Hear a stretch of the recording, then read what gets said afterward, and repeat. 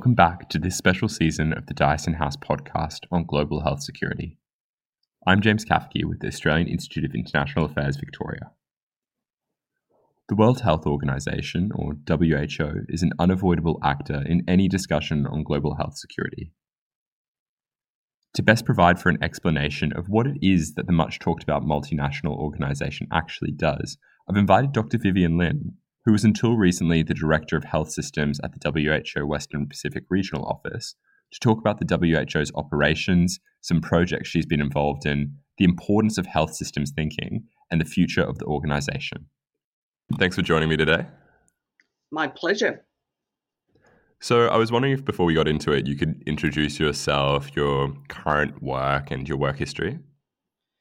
Sure. In some ways I could say that I was a daughter of the Pacific Rim in the way that I've moved. I was born in Taiwan, went to the US when I was 10 years old, educated there, and worked in the health planning program in the US before Reagan abolished it a long time ago, and also taught while I was doing my doctorate at UC Berkeley. And as an activist, got involved in all sorts of things, including starting a workers' health center, which became a prototype in the US, and for which I actually was recognized by the American Public Health Association as a young public health professional of the year. So that's an important touch point for me in terms of constantly reminding myself the importance of innovation and making change and making things better. But from Berkeley, then I ended up in Sydney, having married an Australian, though doing my doctoral fieldwork in Singapore and Malaysia on the health of women electronics workers. Then I went to work in Western Sydney for the health department back when there were regional offices, and just had the greatest group of the most committed people. And we did things like doing an epidemiological profile, which demonstrated the social determinants and the gradient before people were using those terms. We also did hospital modeling that actually gave shape to the way Western Sydney looks today in terms of the distribution of health resources. So lots of exciting things. But then I moved to Melbourne and took a job in the Victorian Health Department, which actually paralleled the job I had in New South Wales Health towards the end of my time in New South Wales in head office doing programs and policies. And during this time, I started to get involved in international things. China was just opening up. And being one of the, I suppose, few people who worked in health policy and planning and spoke Chinese, as opposed to, one of many medical doctors who had the medical language but not the policy language, I became involved with the WHO in China. And then by the mid 90s, I just had a fax out of the blue from the World Bank to say, we've just had a midterm review of this regional health planning project in China. We can't get to the bottom of it.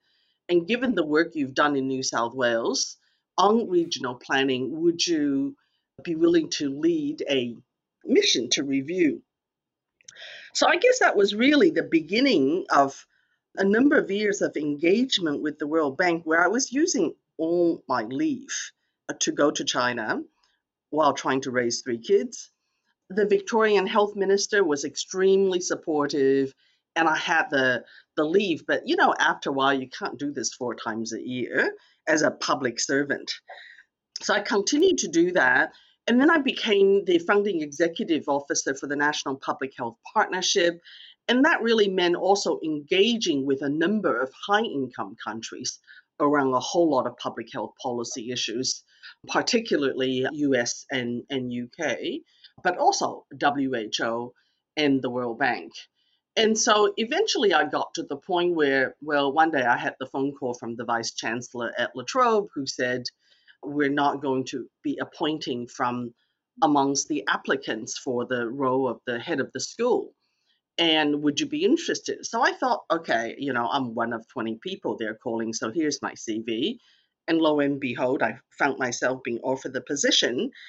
And I thought, okay, you know, one of the great things about academia is actually having a much more flexibility and autonomy to do these international things. So I went to La Trobe. And of course, during that time, besides all the things that you do in terms of running a school as well as your own research and teaching, I became much more involved in a whole range of international organizations, government boards in Australia, and other professional organizations. And then the international work just grew and grew and grew. And I was involved with WHO and World Bank and OSE and DFID until one day in 2013, I had the phone call from the regional director at the Western Pacific Regional Office of WHO who said, we will be having a vacancy as the director of Health Systems Division. Would you have an interest in that? And I thought, sure, why not? And then found myself between 2013 and 2018 as the director for health systems in Wipro, working with 37 countries and areas in the region. In many ways, a kind of a culmination of many of the different bits and pieces I have been doing all my career. And in 2018, I hit the mandatory retirement age at WHO. And what I explain to people is retirement age is actually an organizational phenomenon, and you retire when you choose to or when it is your own organization. So, about this time, I was about to go back to La Trobe and organizing my teaching for the second semester. And then I had a message from the Dean of Medicine at Hong Kong University, who I greatly admire and had the pleasure of working with in my WHO time, who said, how'd you like a few years in Hong Kong? I thought, hey, another adventure? Why not? Hong Kong's always been a fascinating city. I love being in the region. So here I am in Hong Kong as the Executive Associate Dean in the Faculty of Medicine. So this is sort of the long and short of it. Yeah, no, that's really incredibly interesting, actually. That is perhaps one of the most varied and high achieving histories that I've heard. And definitely, obviously pertinent to the discussion of global health security and the international. So, why I wanted to speak to you today was because I was hoping to get some of your thoughts and reads on the role of international institutions, like those you've worked with explicitly in the WHO or even with the World Bank, in the provision of global health security and in working together to alleviate some of the issues facing the world and global health security, whether they be pandemic preparedness, climate change, providing health aid, all of these different things. So I'm hoping if you could maybe first, as a bit more context, give me an idea of what the office that you've been involved in does or how the WHO operations in the Asia Pacific work. Okay, so of course, the WHO as of last year has a new regional director. So I was there for the second term of Dr. Shin Young Soo, the previous regional director.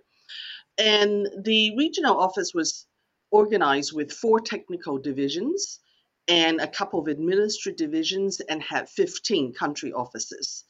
As the head of health systems, I worked alongside the other 3 technical divisions very closely. One was for non-communicable diseases and health through the life course. It's been renamed Division for Healthier Populations, which is a bit easier to say. One was for a communicable disease control, and one was for health security.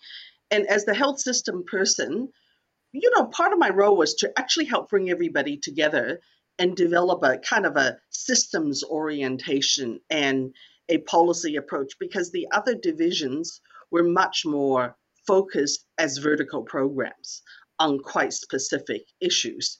Whereas health system division, while it had its own technical brief, also had this cross-cutting role. So within the health systems division, I had a number of different units: health financing, health law and ethics, pharmaceuticals and medical technologies, health information and evidence, service delivery, which included health workforce and traditional medicines, gender equity and human rights. So you could see that across these areas, these really cross-cut across other programs.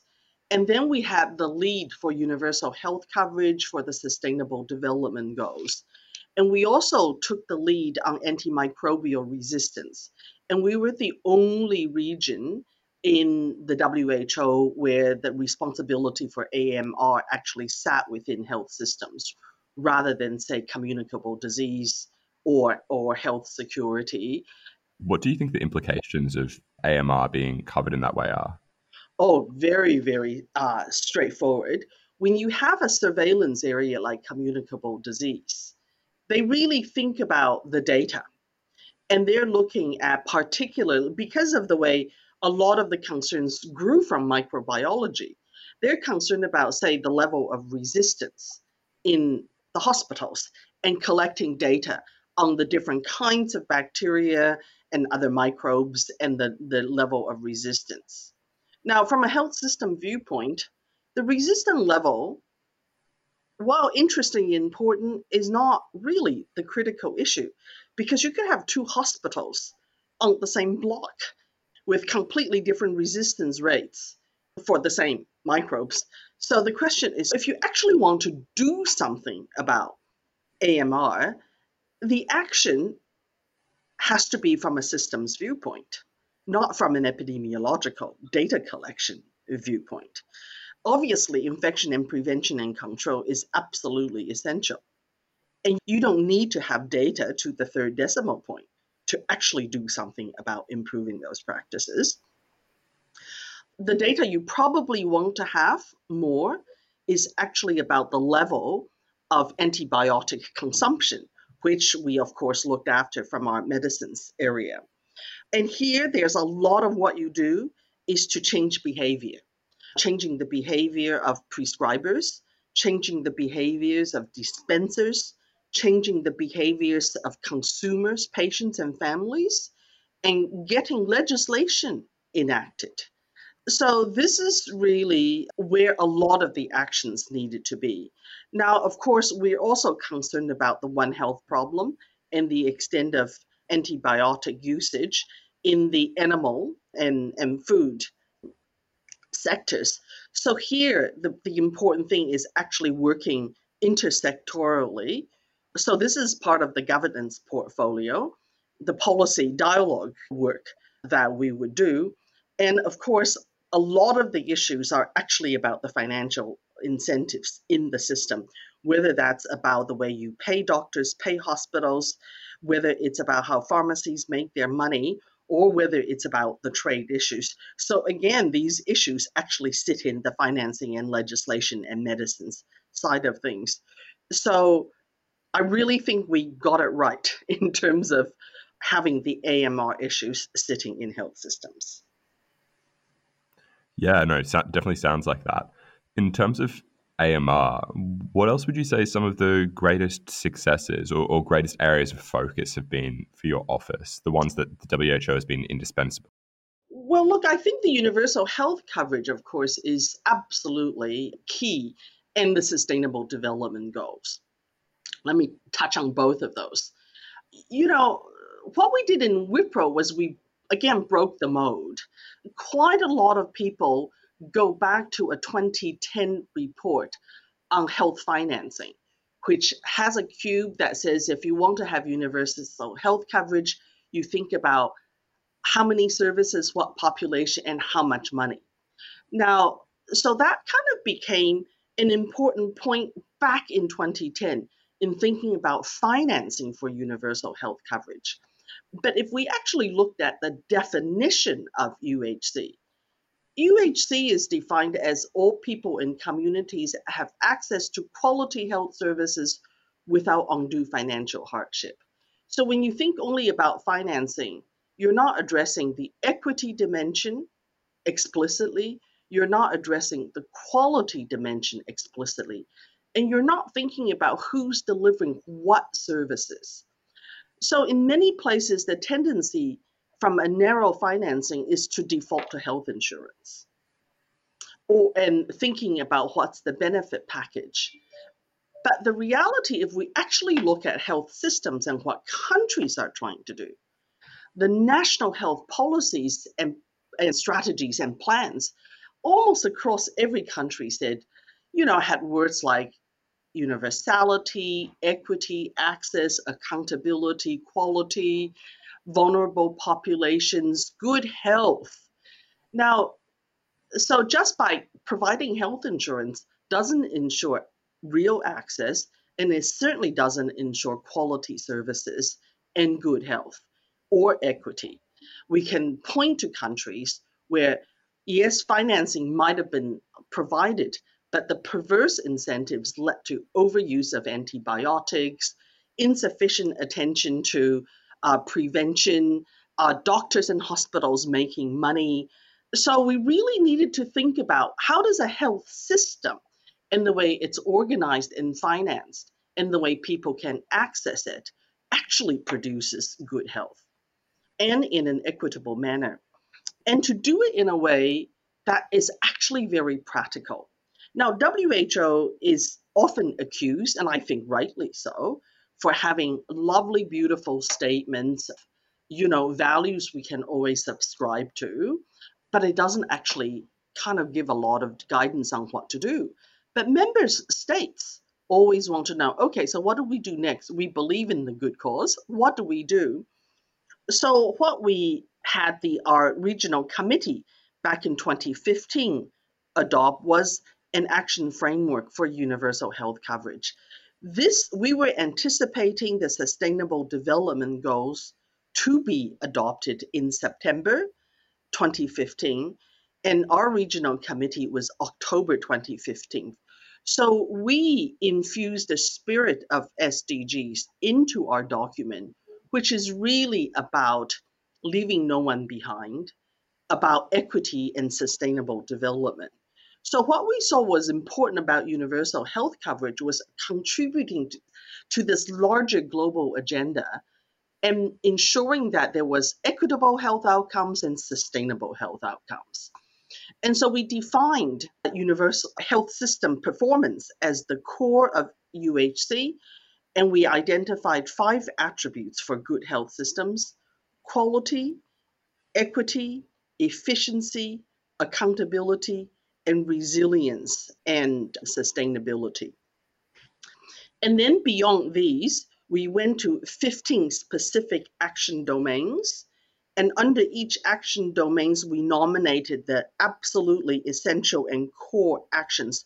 So we actually ended up with 43 different policy measures that governments needed to do. So what's probably unusual about this from the rest of WHO was, in fact, issues like health promotion, like community capacity, and health system preparedness for health security and health emergencies was actually integrated into our UHC agenda. And so we took the issue of population health interventions very seriously and prevention. And we were not simply looking just at, the financing, the individual levels of care.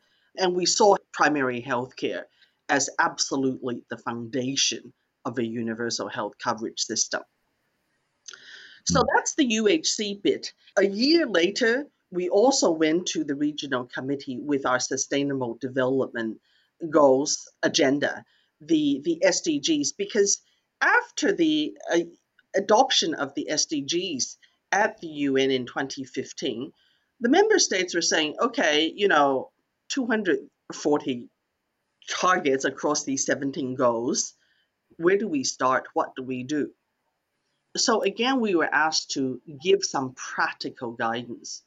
So we started out, so these two things really sit together, but the SDG gave us a scope to think more about the intersectoral element rather than just the health system improvement. So we started out thinking, okay, countries have to, of course, decide on their own goals and targets and what they will do. So the question is, how should countries go about doing this? And here, what we really suggested was, how do they look at a robust information system that could produce data around equity, but that in addition to producing data, to monitor progress and to act, which is really the fundamental definition of surveillance in public health terms, they needed a participatory process because monitoring and data is nothing if no one looks at it. And what you had to have was a participatory process where stakeholders came together, looked at the data, created meaning, and came to a consensus view of what would you actually be doing with the data, and that you prioritized your actions accordingly. So that was the first question that had to be answered, which is, how do we actually monitor our progress? The second question is, then how would we prioritize? Where would the win-wins be? And so we looked at where health intersected with other sectors and suggested that there were a number of areas where there could be some high level cooperation and good gain. So urban development, given the world was urbanizing very rapidly, was a critical area for shaping the urban environment so that it can actually help protect, prevent, and promote. We looked at social development because that was so important for equity considerations, as well as community support, health literacy. Social networks are incredibly important. The third area was environment and climate change. And of course, we know the way that is absolutely global but and absolutely local. So to be able to actually think about our physical, our environment to our planetary environment and look at how health can work together with other. And of course, beyond these quite specific interventions where we could see co-benefits, we must never forget the fundamentals of public financing. And when you have a progressive taxation policy, you could do a lot for equity before you actually also got into it. So these were some areas of specific priority we suggested. But then the third area was then who should actually be, how do we actually do this? Because it's one thing to tell, to say we need to do something about urban development. Another thing is to actually have a system in place. So we suggested that we needed to think about intersectoral governance through a health and all policies approach, thinking about mechanisms and processes where different government authorities could work together on financing, on budgeting, on planning, on legislation.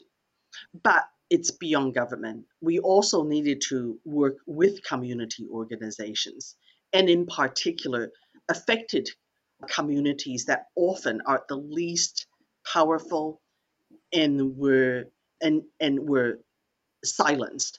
So bringing their voice out into the public policy arena was another area that was incredibly important in the way that governance needed to be put in place to make sure that we could progress on the SDGs. Finally, there was the question of, so what specifically should the health sector do? Because we recognize so much of our health outcomes and health equity is determined by these social and environmental determinants of health, where the action and the interventions sit in another sector.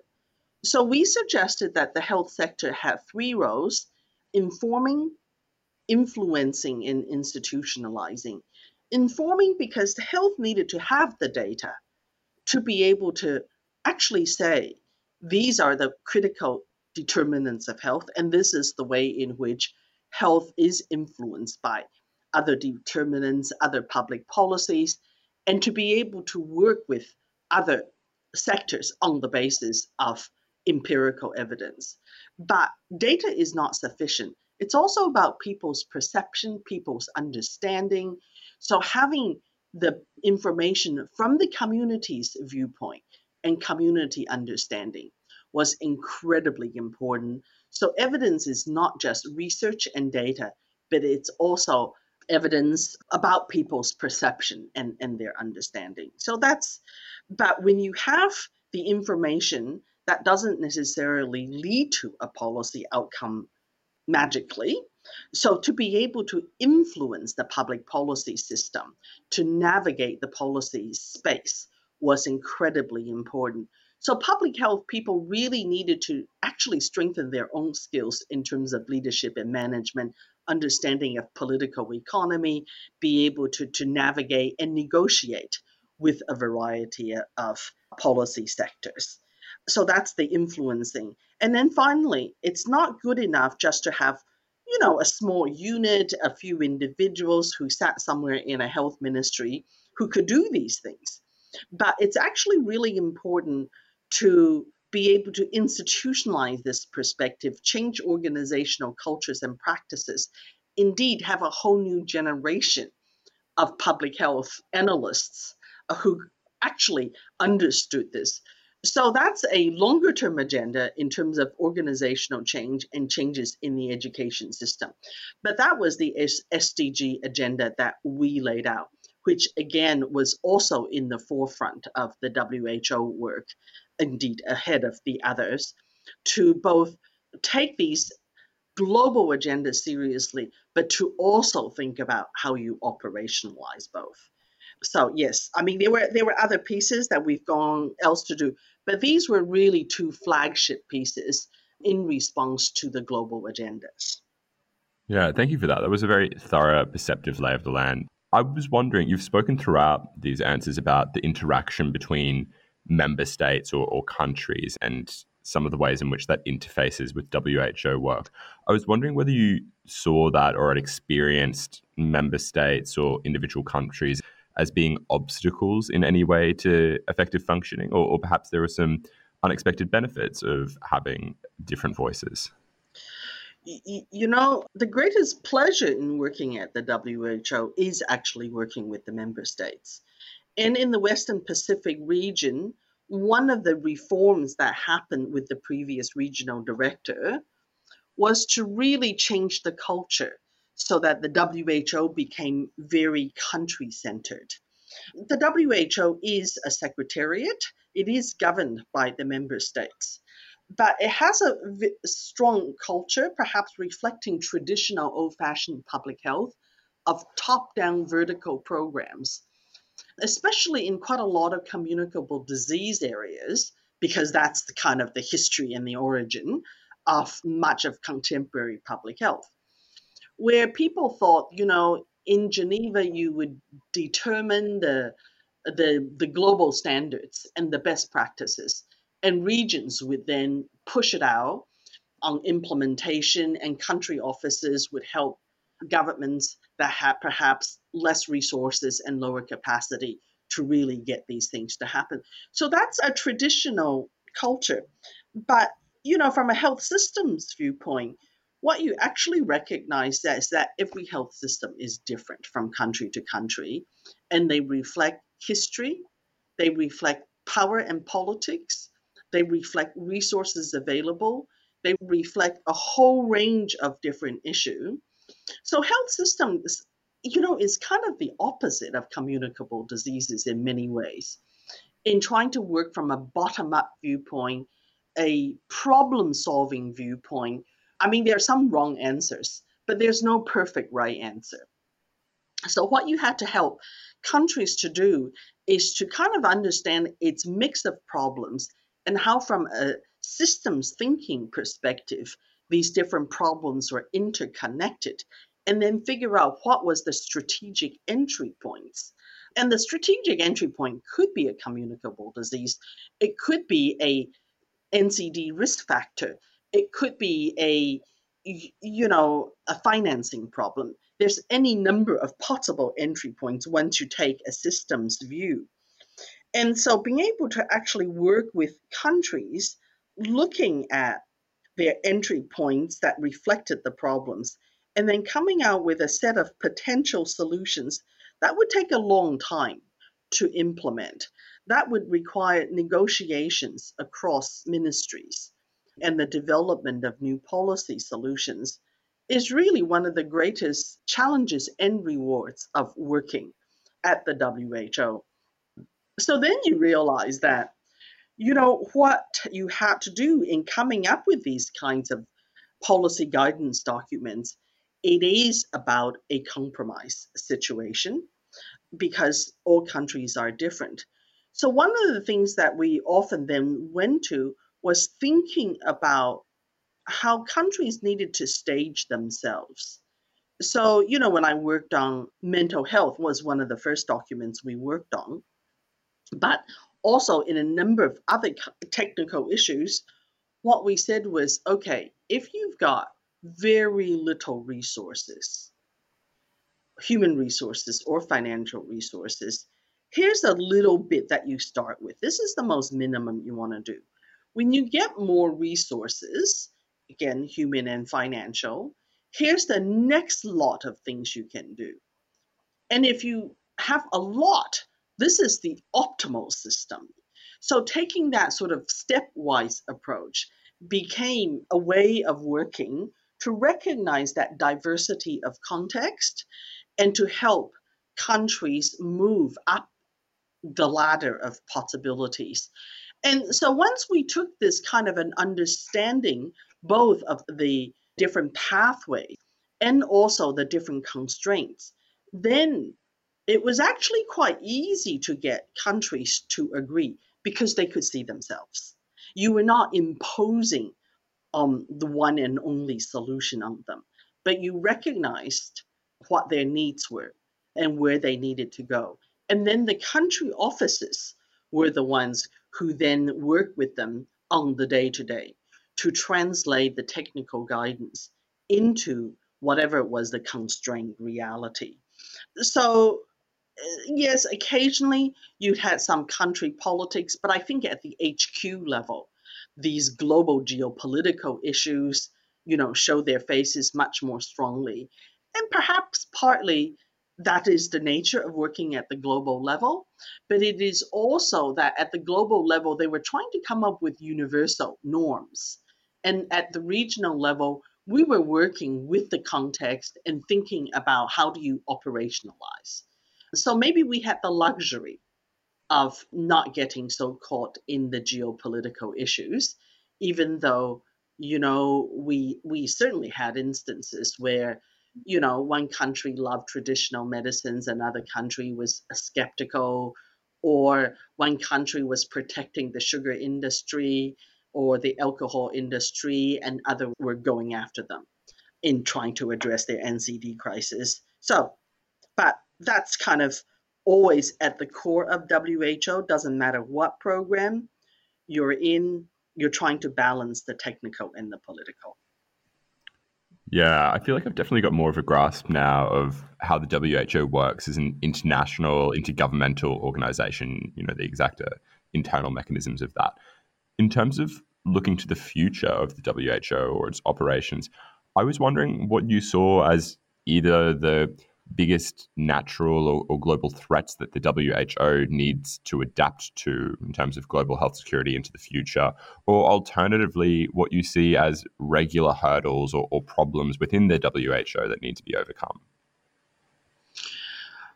Look, I think in a sense, COVID represents a really, really interesting watershed in that what COVID has done is to shine the light on all the fault lines in a health system, in a society, and in an economy, and in the global order. And we're seeing this, and it's not an acute health security problem.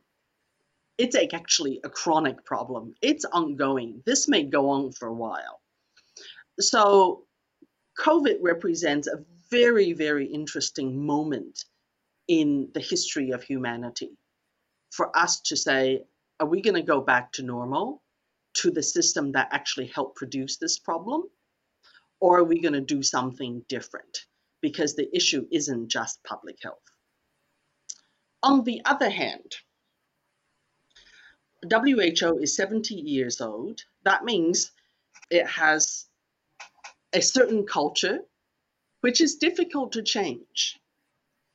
So, how will WHO be able to rise to the challenge of COVID, not just in the most immediate sense of, what is the WHO going to do, but the way that it engages globally, regionally, and at the country level. So let me talk a little bit about some of this history of WHO and what I think are some of the constraints on WHO and the difficulty of culture change. So WHO grew up during the Cold War era. And in a time like that, probably just not getting involved in politics is the safest thing to do as a new organization. The second Director General of WHO was there for about 25 years. There was quite a visionary Canadian who was the first Director General for 3 years to get it set up. But then, so much of WHO culture really sort of settled in place during this Cold War era. So fundamentally, developing normative standards, technical standards was its business. Now, when Hafton Moeller became the next Director General, in a sense, he really, pushed the envelope. In many ways, reflected the kind of social movements that had happened and political movements that happened around the world in the 1970s between various sorts of social movement that promoted the rights of various groups in society, as well as the political independence movements in many countries. So what we really saw was, some new tensions within the WHO about was it going to be able to reflect a more contemporary approach. Now, so that really came to the declaration of Alma-Ata as a kind of really important and significant declaration about, with a vision about what a health system could be. But then we had the oil crisis, we had structural adjustment, and so global health went into this very challenging period about, is it going to be selective primary healthcare or comprehensive participatory primary healthcare? And the selective primary healthcare fitted with the structural reform agenda much better, which is, if you haven't got enough money, focus on the most cost effective. And so by 1993, when the World Development Report came out from the World Bank, what we really saw was a narrowing in some ways of the agenda from the declaration of Alma-Ata, as well as a shift of the Global Health Technical Authority to the World Bank. And that really spoke to, I think, a period of decline for WHO. And in that report, what we saw was the idea of cost-effective benefit packages. So the economists and the epidemiologists, the rise of Daly's disability-adjusted life years came to dominate the thinking.